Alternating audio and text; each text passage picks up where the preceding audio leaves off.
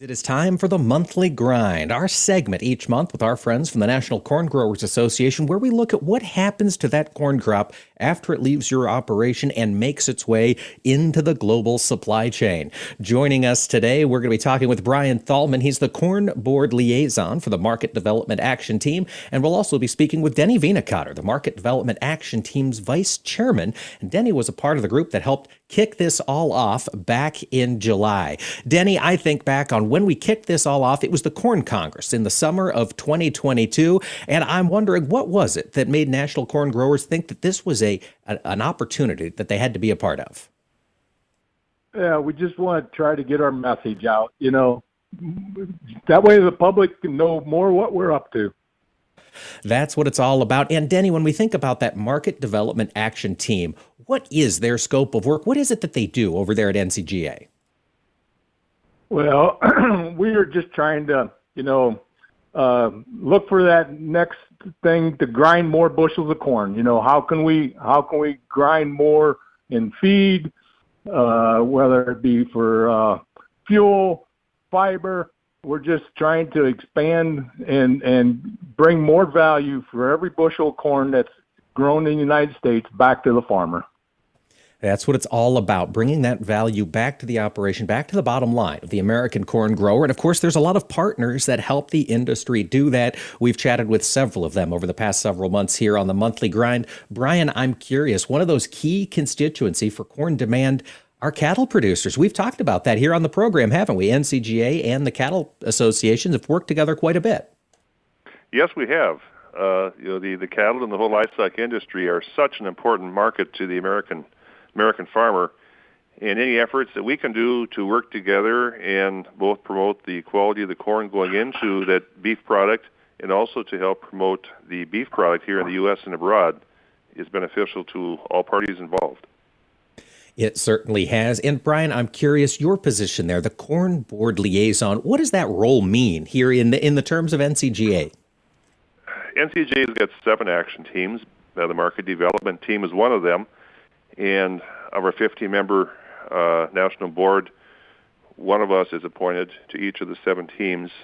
We can sit in on the team meeting, provide some input and direction based on what the national board would be feeling. But more importantly, we're there just to provide a connection and look and listen to the great work being done by the team.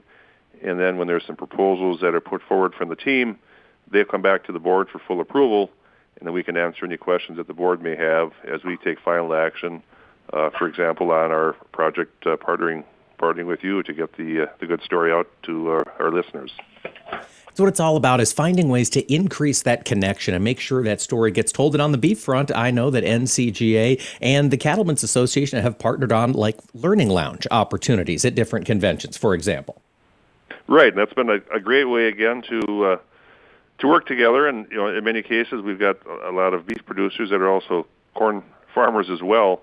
But we can be there to answer questions and just continue talking about the wholesome renewable product that we have in corn. And we're always growing more, and next year's quality will hopefully be as good or better than the current one. And just keeping ways to further increase the market. We all know yields keep going up, and we've got to keep adding value to every bushel growing to keep rural America strong.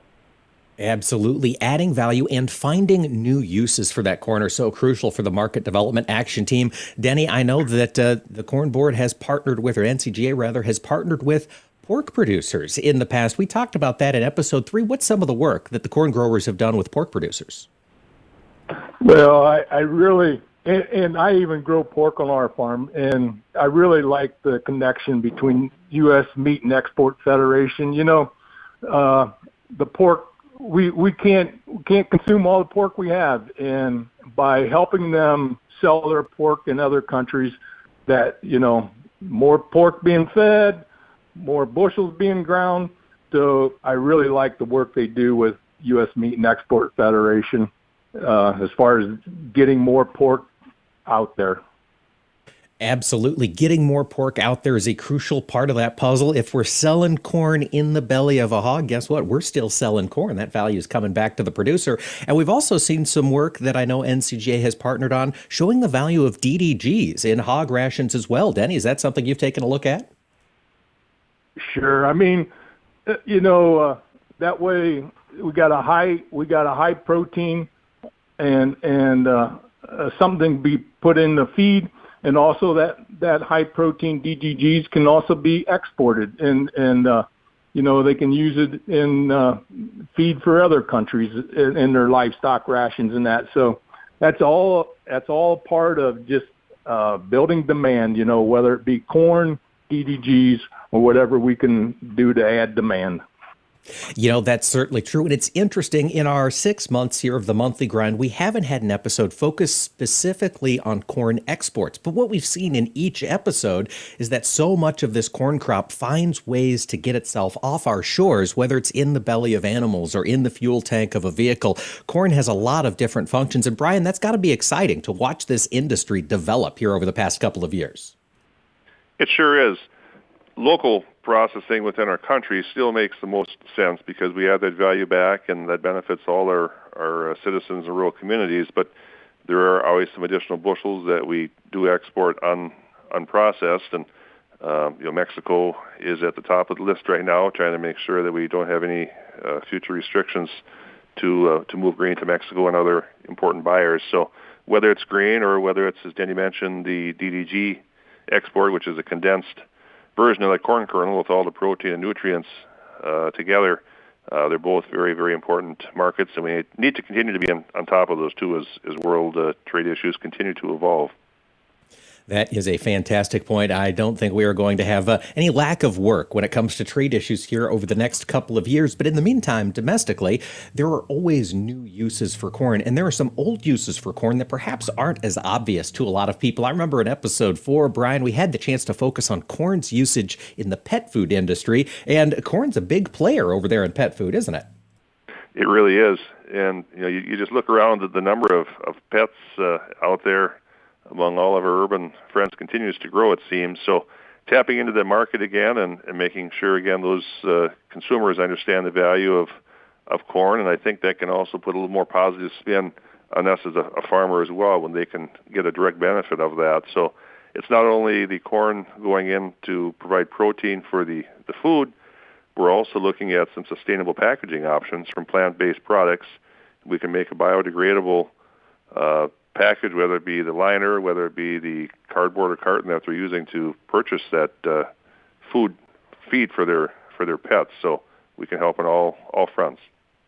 Absolutely. And if we're helping keep Fido happy, we're making corn look good in the eyes of consumers, that's for sure. And the other place we see corn get used a lot is keeping the poultry industry healthy. Denny, in episode number 5, we focused on the work between the poultry industry and the corn growers. And my goodness, that is a powerful partnership, isn't it? Yeah, corn in poultry is actually our biggest consumer in the feed industry. Out of the different livestock, poultry consumes the most corn. So it's a big partnership. And the same thing as far as like Usapeak exporting poultry. It adds 28 cents to the value of every bushel of the poultry exports in that. So poultry is a really big part. It is. I remember, I believe we had Mike Beard on in that episode, and we were speaking a little bit, and he made a great comment. He said, one bird doesn't eat a lot of corn, but lots of birds, my goodness, when they all put their mouths together, they get a lot done. Gentlemen, Brian Thalman, Denny Vinacotter, while we've got you on the line, let's look out to the future a little bit. What's the next step for the monthly grind and NCGA as we go out? Brian, what do you see here going forward?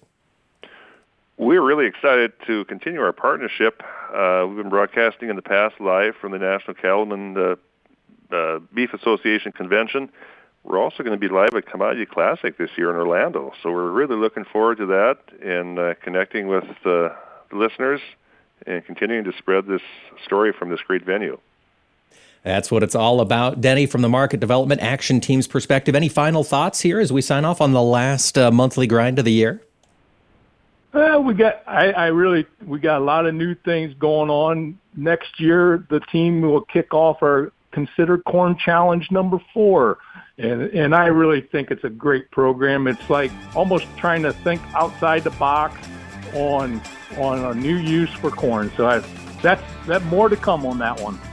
Absolutely. We'll be talking about the Consider Corn Challenge, I'm sure, on AOA going forward. Folks, Denny Vanacotter from the Market Development Action Team, Brian Thalman, the Corn Board Liaison. Thanks for joining us. This has been this month's Monthly Grind here on AOA.